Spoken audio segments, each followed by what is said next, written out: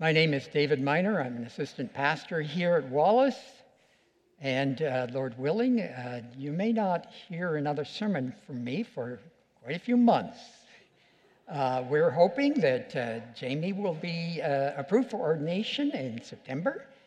And he'll be preaching next week. And then we have our new senior pastor, Ryan Moore, preaching starting at the middle of August, the 15th. My text this morning continues the theme that I've been working on the last two sermons, the Holy Spirit. And it's from 2 Corinthians 3, all of the chapter. Hear the word of God. Are we beginning to commend ourselves again? Or do we need, as some do, letters of recommendation to you or from you? You yourselves are our letter of recommendation, written on our hearts, to be known and read by all. And you show that you are a letter from Christ, delivered by us, written not with ink, but with the Spirit of the living God, not on tablets of stone, but on tablets of human hearts. Such is the confidence that we have through Christ toward God. Not that we are sufficient in ourselves to claim anything as coming from us, but our sufficiency is from God, who has made us sufficient to be ministers of a new covenant, not of the letter, but of the Spirit. For the letter kills, but the Spirit gives life. Now, if the ministry of death, carved in letters on stone, came with such glory that the Israelites could not gaze at Moses' feet because of its glory, which was being brought to an end, will not the ministry of the Spirit have even more glory? For if there was glory in the ministry of condemnation, the ministry of righteousness must far exceed it in glory. Indeed, in this case, what once had glory has come to have no glory at all because of the glory that surpasses it. For if what was being brought to an end came with glory, much more will what is permanent have glory. Since we have such a hope, we are very bold, not like Moses, who would put a veil over his face so that the Israelites might not gaze at the outcome of what was being brought to an end. But their minds were hardened. For to this day, when they read the Old Covenant, that same veil remains unlifted, because only through Christ is it taken away. Yes, to this day, whenever Moses is read, a veil lies over their hearts. But when one turns to the Lord, the veil is removed. Now, the Lord is the Spirit, and where the Spirit of the Lord is, there is freedom. And we all, with unveiled faces, beholding the glory of the Lord, are being transformed into the same image from one degree of glory to another. For this comes from the Lord, who is the Spirit. Let's pray again. Gracious Father, I'm not competent for this ministry apart from your Holy Spirit, the Spirit of the new covenant, the Spirit that came at Pentecost, the Spirit that it's available to every child of God. Take this scripture, complicated passage as it is, and apply it to the hearts, the well-being, the spiritual well-being of your children right here. Guard my lips, edit my words, and shine through your Spirit on the glory of our risen Savior Jesus, in whose name we pray. Amen. I imagine many of you here are old enough to remember those WWJD bracelets. I'm not going to ask how many of you had them or wore them. What would Jesus do, a bracelet The thought was a reminder before you speak. Think, would Jesus have spoken the way you just intended to speak? Acted the way that you intend to act? Those bracelets may have something in common with the tassels that God commanded the Hebrew peoples to wear. Now, I don't imagine there's any WWJD bracelets here this morning. They have their advantage, but they also have their disadvantage. They can promote pride, just like the tassels did. And Jesus warned his disciples not to be like the ostentatious Pharisees who took their tassels and made them long so that everybody could see them. Their spirituality was to be inward. But it's so easy, is it not, to parade our spirituality. Now, the WWJD bracelets, the tassels, they're just part of a huge movement that has expressed itself in many ways in the history of the church. There's this hunger we all have for some special prescription to be more godlike, Christ-like, holy. We want a process defined for us. We want a distinctive solution. We want a self-help manual and how to be a better Christian, do we not? Go look at it's not easy to send you to a local Christian bookstore anymore to look at the self-help aisles in the local Christian bookstore. But the point is that this has been a yearning throughout the history of the church. Think about the monasticism. Think about the vows of poverty or chastity. Think about the various aesthetic movements, abstinence movements, the separation. You could say that the Amish are practicing a whole garment, a whole set of clothing to demonstrate their separateness. Some of you, like me, were maybe raised in churches where you just didn't use, or your women didn't use some of these beauty aids, lest they not be separate from the people, a separate people of God. My point is this: we have a hunger for some special way to please God. And if we can just be told what it is, we'll make some good progress.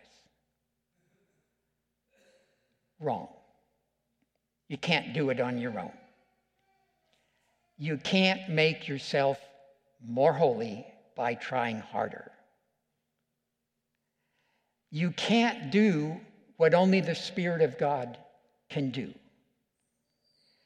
So this is my third sermon on the Holy Spirit. The first one, on Pentecost Sunday, I emphasized to you that the law of the Spirit of life has given you freedom over the law of sin and death. You're no longer under the dominion of sin because of what the Spirit is doing in your hearts and lives. Romans 8, verse 2. And then my second sermon in this mini-series, which may end today, is the Holy Spirit illuminates you to understand the truth about what God in His wisdom has prescribed for saving sinners. The crucified Savior, the one who is the suffering servant. How is it that we understand that truth? 1 Corinthians 2, verse 14. We have received not the spirit of this world, but the Spirit is from God, that we might understand the things freely given us by God. That we might understand the things freely given us by God, we need the Holy Spirit to do that. If you understand them, you've been given the Holy Spirit. You have received the Holy Spirit. This Spirit, who is the Spirit of the new covenant promise. So this is my third sermon, and on this topic, and where I'm going is in the last verse that I read, and that is verse 18. And we all, with unveiled faces, no longer do we not see the glory. We're being transformed into the same image, the image of Jesus, from one degree of glory to the next. And this comes from the Lord, who is the Spirit. So I have 3 points here. First, what is this business about letters of recommendation that the chapter started with? Second, there's this preoccupation with the word glory. That's my second point. What is glory? And then third, I want to unpack the key text, the 18th verse. So, with respect to letters of recommendation, now it appears that the Apostle Paul, who had spent 18 months at Corinth establishing the church at the end of his second missionary journey, and then he had to leave. He went back to Jerusalem. He reported into his sending church, and then he went on his third journey, and here he is. He's in Ephesus as he writes the letters to Corinth. And in the meantime, in Corinth, there have been people who are not happy with the free gospel message that Paul was preaching. And they come in and they say, you know, you've got some partial understanding of the truth, but there's something that needs to be added to it. And by the way, that guy Paul, you know, he wasn't one of the 12 disciples. Did he ever present to you a letter of recommendation? Do you know who he was? Really? Now, if you go into the local pastor's office today in a local church, you will probably see somewhere on the wall a certificate of graduation from seminary. And if you're in a Presbyterian context, you'll probably see an ordination document signed by the stated clerk when the guy was ordained. Don't pay too much attention to them. What do you need to do? You need to pay attention to the results of his ministry. And that's what Paul was saying. It's not that I need a letter of recommendation. I've already got them. You are them. In his first letter, and by the way, his first letter, he's got a lot of critique of the way that the Corinthian believers were behaving. Lots and lots of correction. Lots and lots of criticism of them. But listen to one of the things that he writes in that letter of correction. Do you not know that the unrighteous will not inherit the kingdom of God? Do not be deceived. Neither the sexually immoral, nor idolaters, nor adulterers, nor men who practice homosexuality, nor thieves, nor the greedy, nor drunkards, nor revilers, nor swindlers will inherit the kingdom of God. And such were some of you. But you were washed. You were sanctified. You were justified in the name of the Lord Jesus Christ and by the Spirit of our God. That's who you are. You were changed. Now, I'm writing this letter because you need some further changing, but the fact is, you're on your way. You're making progress. That's our letter of recommendation. And you're a letter that's not written with ink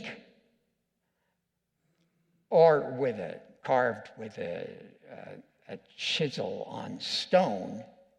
You're a letter that's written by the Spirit himself on your own heart. Now, what's the apostle doing here?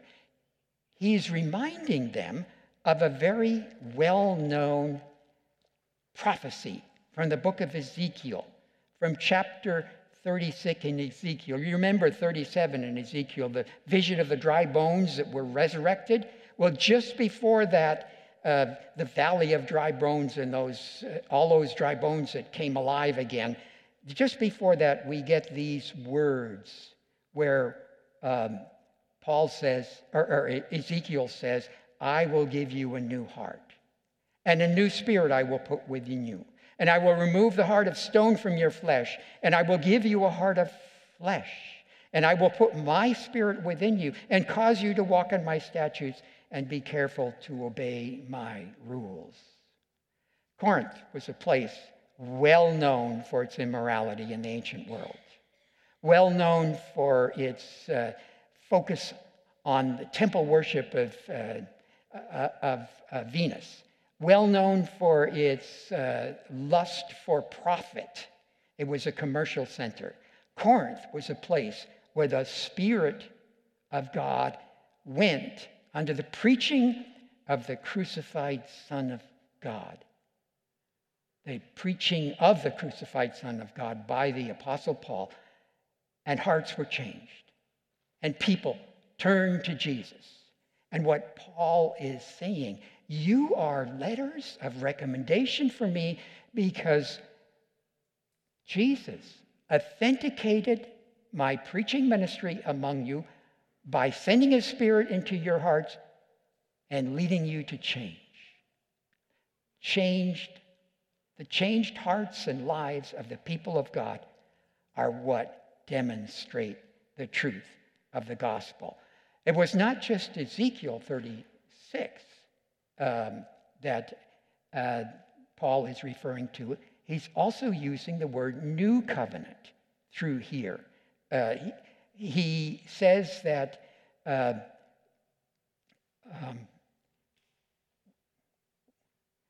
in verse 6, God has made Paul and his associates sufficient to be ministers of a new covenant. That, of course, is a reference to Jeremiah chapter 31. So he's conflating those two promises quite appropriately, and he's saying, this has been fulfilled in you. You are walking in the light of the Spirit. Why are you listening to these super apostles? Why are you listening to those who would turn you back to the days of Moses? Why are you listening to those who would take you back to the law? Why are you trying to do on your own, following the prescriptions of the law, what the Spirit is already accomplishing in you? That's my first point. The people of God are letters of recommendation for their leaders, children for their parents, students for their teachers, members of a local church for their elders and pastors. My second point, glory. Throughout this passage, Paul keeps using the word glory. Why? Well, we can only surmise it's because his detractors were using the word glory. They were using the word glory because they were trying to point out the splendors of the ancient Hebrew religion, which was not idolatrous like the pagans around. The Jews, in their dispersion, had gone throughout the Roman Empire. And by their lives, their ethical lives, they were distinctive from the local pagans. And they were attractive. And there were many proselytes. And what these people were trying to do was to take them over back into the trust in the law in order to demonstrate, in order to establish your own righteousness. And Paul's gospel is saying, no, you trust in the crucified Jesus for that. So, in the ancient world, there was a great respect for antiquity. We don't have that now. We have respect for the future glories of the advances in science and technology. But in the ancient world, they looked to the past as the golden age. And that's what apparently the apostles, those who succeeded Paul, and Paul calls them super apostles, they were apparently trying to take the Corinthian believers back to that by showing them the glory of the ancient covenant. The splendid temple of Herod still existed in Jerusalem as these letters were being written, and it was magnificent. It's talked about in the Gospels. Its beauty, its magnificence, its glory. But then there were, of course, the renown of the way in which Solomon had an even more magnificent temple, and how the glory cloud of the Spirit of God had come upon the tabernacle in the wilderness and filled it so that the priests couldn't do their work, and the same thing happened to Solomon's temple. Undoubtedly, they were trying to take the Corinthian believers back to those days and to extol the glories of the Mosaic covenant in comparison with this new sect that emphasized the work of the Lord Jesus. So we see the word glory throughout. Now, what is glory? That's what I want to really zero in on my second point here. What is glory? It comes from a Hebrew word meaning to weight, physical weight, or significance. In a culture where food is scarce and people are hungry, somebody who's full regularly and puts on a few extra pounds obviously has standing, resources, and is to be respected. Weight hasn't always had its significance it has in our culture. But weight goes all past that. Glory goes past just weight. It goes to the point where there's a kind of expression of the character. In fact, this is my definition for you for glory. Glory is the manifestation of the character. It's the expression of the properties of whatever is looking glorious, whether it's the monarchy in Great Britain, the pomp and circumstance, the parades, the big palaces, all of that stuff. That's the glory. What's it doing? Well, it's pointing to the significance of the history and so forth. At this point, mostly history. Didn't used to be that way. The manifestation of the character. Psalm 19. The heavens declare the glory of God. What is it the heavens are declaring? His power, His wisdom, His faithfulness. The sun rises every day, the moon comes out, the sun sets, we have rest, and then we go back to work when the sun comes out again. There is the character of God written in the skies, and the handiwork on the earth also points to His wisdom. Science is worth studying. Science gives us an insight into the handiwork of our almighty and wise and gracious and loving God. Glory is the manifestation of the character of God. Moses said to God, there on the mountain. On the mountain, Moses had received the law.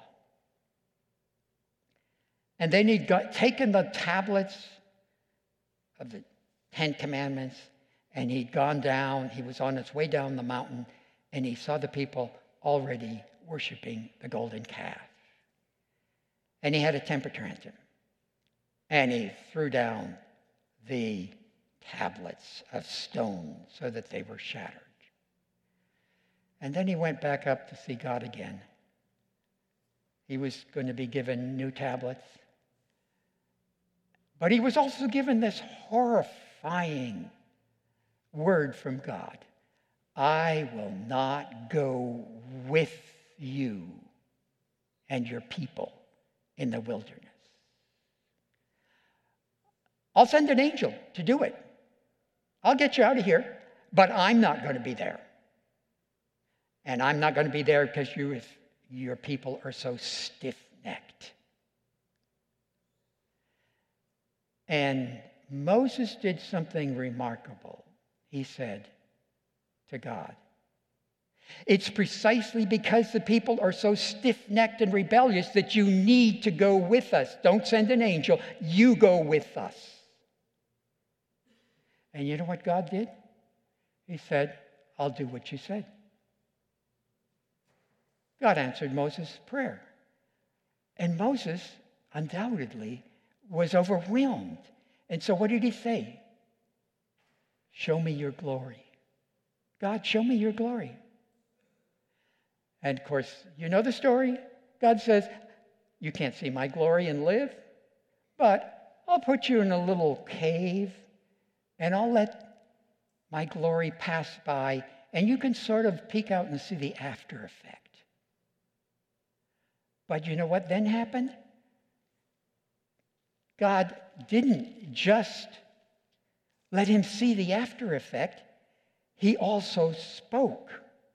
The Lord passed before Moses and said, the Lord, a God, merciful and gracious, slow to anger, and abounding in steadfast love and covenant faithfulness, keeping steadfast love for thousands, forgiving iniquity and transgression and sin. He describes himself. Moses asked to see his glory, and God describes himself. And how does he describe himself? With his magnificent power in creating the heavens? His wisdom in ordering all of the cosmos? No. He describes himself in his glory in the context of being gracious and merciful. So, when we get to the New Testament, and we have John, the apostle, writing a gospel, and he writes the prologue first, and he understands that this Jesus was the eternal Son of God, the Word that was with God, the Word that was God, the Word by whom all things were made. And he says, that Word became flesh and tented amongst us, like the presence of God in the tabernacle. God tented amongst the people in answer to Moses' prayer. And the Son of God tented amongst the people there. And what did the disciples see? His glory. Full of what? Grace and truth. Full of grace and truth. Moses had God describe himself as one of steadfast love and faithfulness. I'm planning to ask Jamie, do you agree with me, Jamie, that grace is a New Testament word for steadfast love or hesed, and truth or is the New Testament word for the Hebrew faithfulness emet. I think probably that's what we're to look at. Those two phrases, steadfast love and faithfulness, are celebrated through the rest of the Old Testament. And when we get to the New Testament, there they are too. That's glory. Now I come to my third point here. Third point is to unpack verse 18. And we all, with unveiled faces, beholding the glory of the Lord, are being transformed into the same image, from one degree of glory to the another, to the next, from glory to glory, literally. For this comes from the Lord, who is the Spirit. Notice the subject. Pardon me if this sounds like a grammar class. The subject, we all. Paul is including these recalcitrant, troublesome, stubborn Corinthian believers with himself in this subject. We all are what? We all, if you look down a little bit, are being transformed. We're being changed. This is passive. It's not our doing. It's the doing of somebody else, something else. We're being transformed. We're being transformed. We're being changed. It's the same word that's used in Romans chapter 12, verse 1 and 2. Be not conformed to this world, but be transformed. And we're being transformed by the Spirit. And how is it that's happened? Well, now I go back to the clauses that define the subject. We all, with unveiled faces. Clearly, this is a reference back to the way that Moses had to veil his face because the glory of the Lord shone from him because he'd been with God, and the people couldn't handle. So it was either Moses put a veil over his face so that they wouldn't be overwhelmed by what Moses looked like, or they put a veil over their faces, but then, of course, that's problematic because everybody's got to be veiled. What Paul is saying here is that we all no longer have the veil on us. The glory now is resident in Jesus, the suffering servant. We've seen his glory. We've understood that he went to the cross as God's command, according to God's wise plan for our salvation. We've seen that. We've understood it. The veil that made us turn away from the suffering servant has been removed. We've seen the glory that is in Jesus. So we all, with unveiled faces, we're beholding this glory. We're looking at the glory of the Savior. The glory of the Savior as it's portrayed in the four Gospels. The glory of the Savior as it continues in the work he continues to do in the book of Acts and the rest of the New Testament. The glory of the Savior in changing lives now. We behold that glory. We recognize it for what it is, as a revelation of the character of God. The character of God. The meekness, coupled with the majesty, the humility, coupled with the authority. Read the Gospels and see how Jesus spoke with such wisdom, with such authority, with such power, how his words would cast out demons, how his words would silence the thunder and the waves. You see the glory of Jesus. If you're a child of God, you see it. And that vision of the glory of God is the context in which the Spirit transforms you. Don't seek a special prescription in order to be a better Christian. Look at Jesus. That's what this text is saying. Look at the glories of Jesus. And that's the means by which the Spirit of God, as the Spirit comes in the new covenant, the promised Spirit who comes to do his good work in the people of God, changing their hearts so that the law of God is now written on their hearts, changing them from one degree of glory to another. That, friends, is how the Spirit changes us, by looking at the glories of Christ.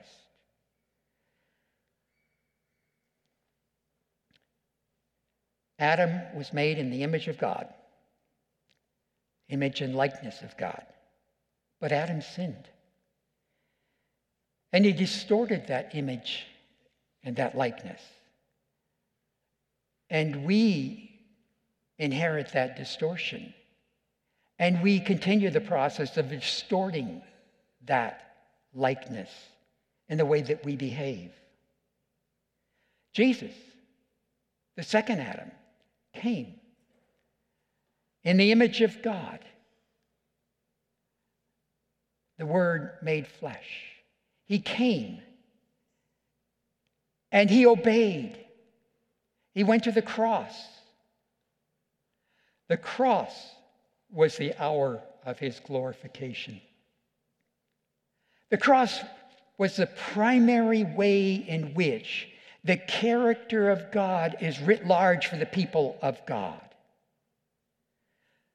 Just before the upper room, there in that last week, there were some Greeks that wanted to come and meet Jesus. And they went to Andrew and they asked Andrew, they went to Philip and they asked Philip to show them Jesus. Sir, we would see Jesus.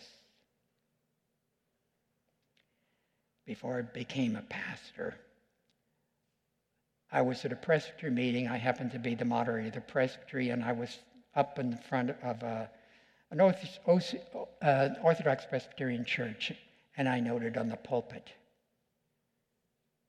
"Sirs, we wish to see Jesus." Or, "Sirs, we would see Jesus."